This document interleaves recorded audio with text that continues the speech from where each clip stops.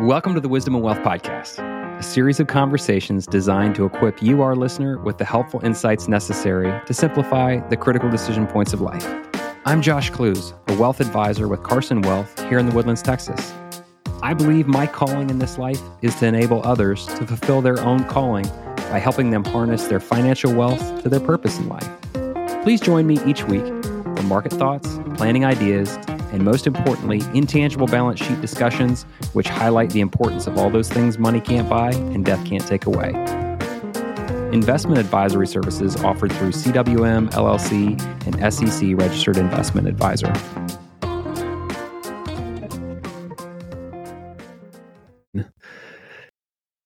Hello and welcome in again to the Wisdom and Wealth Podcast. Thank you again for joining me. This past week, my wife sent me a picture that reminded me that it's the 14th anniversary of my Ranger School graduation.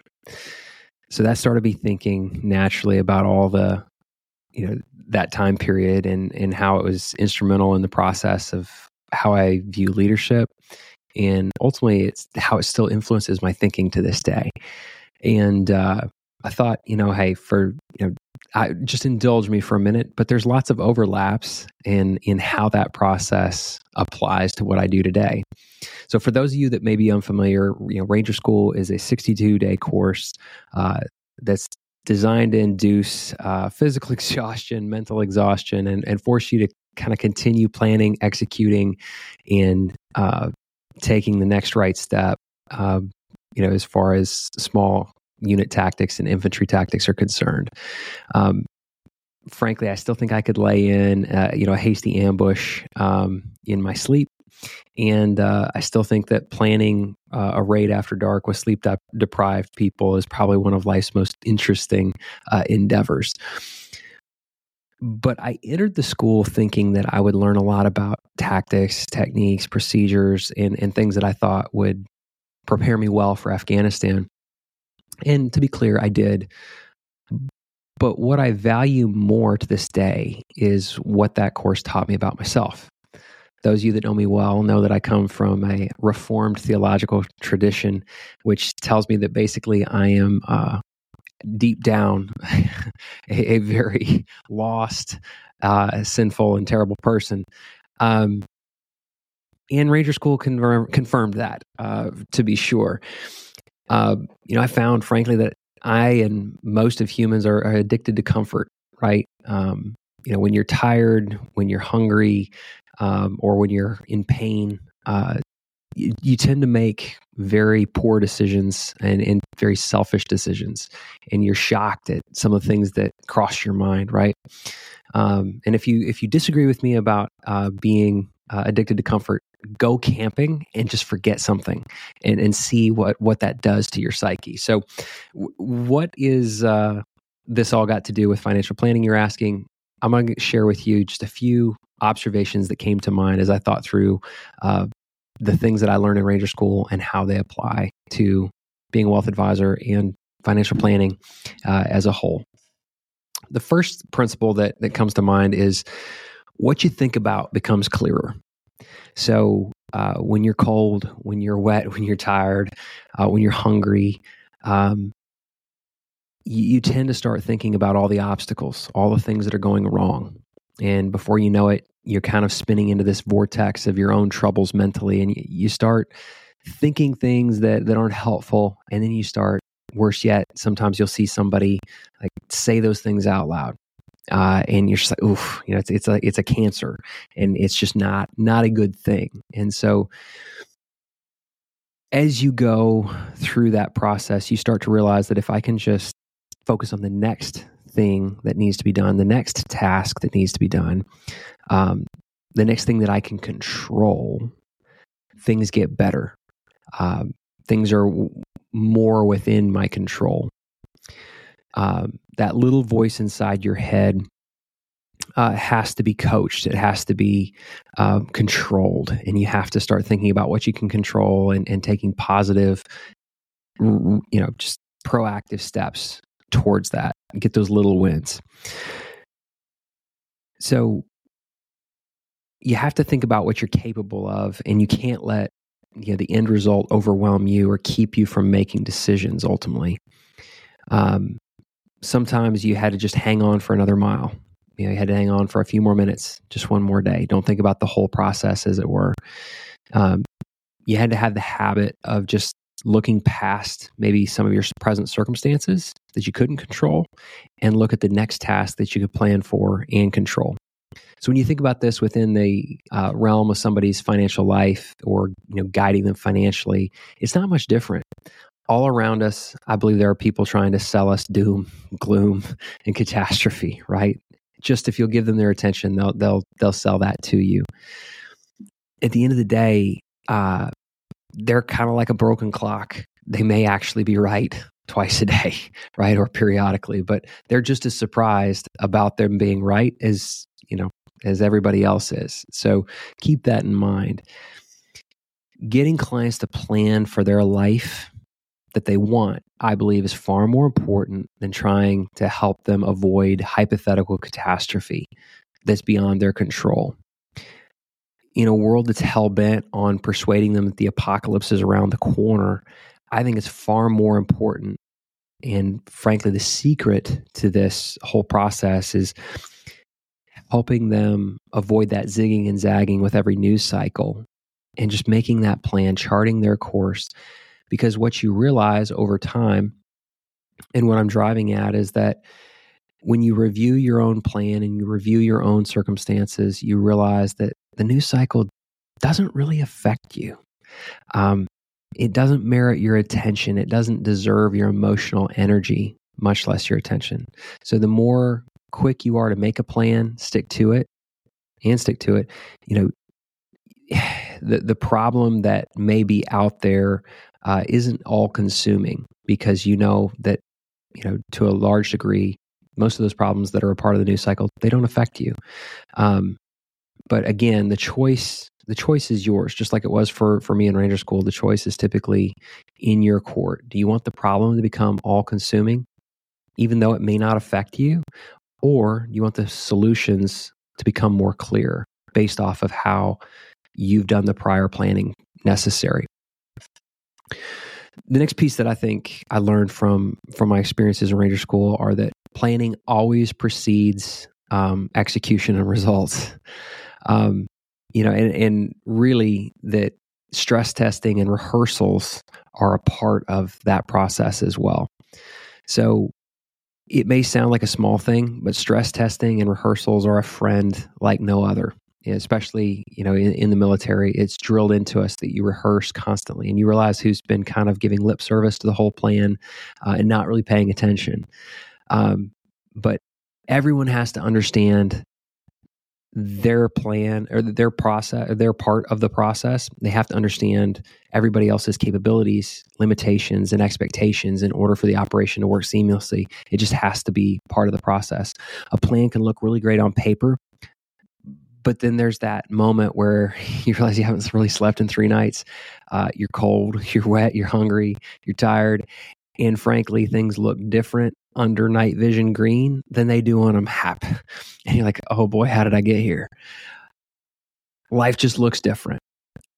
Those that succeed and those that don't ultimately are defined by whether they can just take the next step and take the next logical step forward in their progression, right? But the only way that you're able to do that is that you surround yourself with the people that are able to help you, because there's going to come a point at which you're a little bit overwhelmed. You're like, shoot, what do I do next? And then you've got somebody right on your left hand or your right hand that you've kept close to you in the planning process that says, okay, hey, I know that that's not quite what we wanted, but here's what we're going to do next. In your financial life, it's not much different. You want to have CPAs, estate attorneys, wealth advisors that are all sitting at the same table, helping you, guiding you, and making sure that they're all seeing the same picture. The dirty little secret about most of the advice industry is that most of the planning is done in a siloed fashion. There aren't very many wealth managers out there or financial advisors out there that have actually sat alongside your estate attorney or even met your CPA and worked along with your CPA. And so no rehearsals have been done in reality for your financial life. So incredibly important that you walk through those rehearsals every year and say, hey, has something changed in my personal life that affects my estate plan? Is my cash flow tax efficient? Is my investment portfolio tax efficient? Those are really important things to keep in mind. So the last piece that I'll probably talk through is, to put it bluntly and mildly, is discipline and consistency you learn are far greater than what appearances may be. So when you first enter Ranger School, you think you're going to be doing all those cool things like rappelling, jumping out of airplanes, conducting raids at night, so on and so forth. And after going through Ranger School and through that experience, you know what I look back on and I appreciate even more? Somebody who can do just the basic things predictably. That person who simply just does what's in front of them to do and does it with brilliance and excellence and predictability is far greater importance to me than you could possibly imagine. Ranger School forces you to be thankful for simple things like accurate supply reports that get you the right amount of food and water when you need it. You never again take for granted someone who can land navigate in tough terrain. I'll literally never forget the first time that someone tried to dead reckon in mountains in the mountain phase of Ranger School, and that was one hellacious night of going up and down. And so I can firmly attest that just because it's called a foothill, it doesn't mean that you should go over it with 90 to 100 pounds of food, water, and ammunition on your back. I wouldn't recommend trying it. I can also tell you that there are people that I entered the course with that I thought I would depend on. They seemed like they had the physical skills and traits necessary that you're like, wow, that's somebody that I'm going to definitely depend on. And it wasn't the case. There were also people who physically didn't seem like they would be up to the challenges as much as someone else would, readily, just basically what they'd been through, but their mind was so sharp and they were just such a dependable, disciplined human being that I would walk over broken glass to this day to help those people because they were dependable. They were where they needed to be when they needed to be there, and they were some of the least selfish people that I've ever met. Their mind never stops. They're always thinking ahead. They're always mission-oriented, and they're critical thinkers. So you translate this to the wealth advice industry. Oftentimes, that the clients that or prospects that have a 30 or maybe even 40 times net worth of what their lifestyle expense are, they're more likely to drive a Ford than they are a Ferrari. They might have a Costco membership rather than a private plane. They fly business class, right? So the reason they do that is because their vision is far greater than their lifestyle expense or their lifestyle goals, right? They're more set on building something than having an appearance of whatever else the case may be.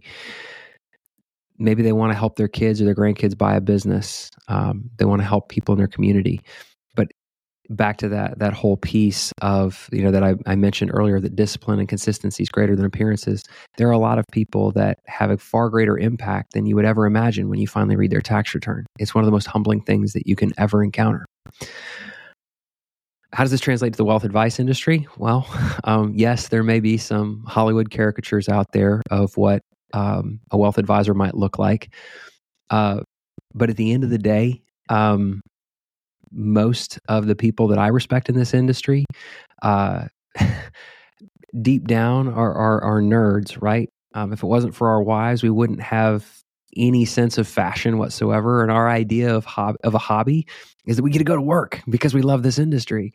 And frankly, the only way that we really unwind is, when we find whatever it is our kids or grandkids are doing, and we go do that because we want to invest in people when we get done investing in the market. Good financial advisors typically are really annoyed by most news. not necessarily because it's inaccurate, but because it's completely unhelpful most of the time.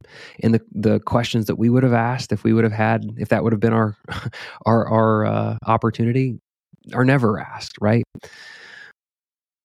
But these people, these nerds, as I self-identified as, are the people that you want beside you when those important financial decisions need to be made for your family and your family's future. They get it because this is their life's work. So just like, going into Ranger School and, me thinking, oh, well, somebody is, 6'4" and 220 and they're going to be a strong person. If they're mentally weak, right? It's not the case. So someone that may have all the trappings of what you think or Hollywood thinks someone in the financial advice industry is, may not be the best fit for you. It just depends. So thank you for indulging my trip down memory lane. I think I'll leave things there for now. But if you got any questions, any thoughts about the above, please let me know. Also, please like and rate the podcast, as this helps me reach and serve additional listeners.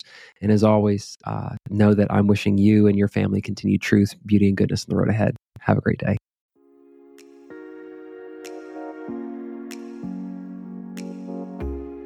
Thank you again for joining us. We trust that this time has left you better equipped to steward both your wealth and your financial resources. May you and your family find truth, beauty, and goodness on the road ahead. The opinions voiced in the Wisdom and Wealth podcast by Josh Clues are for general information purposes only and are not intended to provide specific advice or recommendations for any individual. Past performance is no guarantee of future results. All indices are unmanaged and may not be invested into directly. Investing involves risk, including possible loss of principal. No strategy assures success or protects against loss. To determine what may be appropriate for you, please consult with your attorney, accountant, financial, or tax advisor prior to investing. The guests on the Wisdom and Wealth podcast are not affiliated with CWM LLC.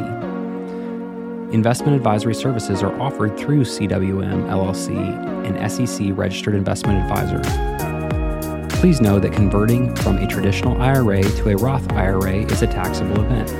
A Roth IRA offers tax-free withdrawals on taxable contributions.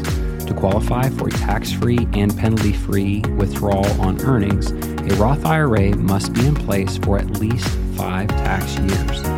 The distribution must take place after age 59 and a half or due to death, disability, or a first-time home purchase of up to $10,000 lifetime maximum. Depending on state law, Roth IRA distributions may be subject to state taxes. Our local address is 1780 Hughes Landing, Suite 570, in Woodlands, Texas, 77380.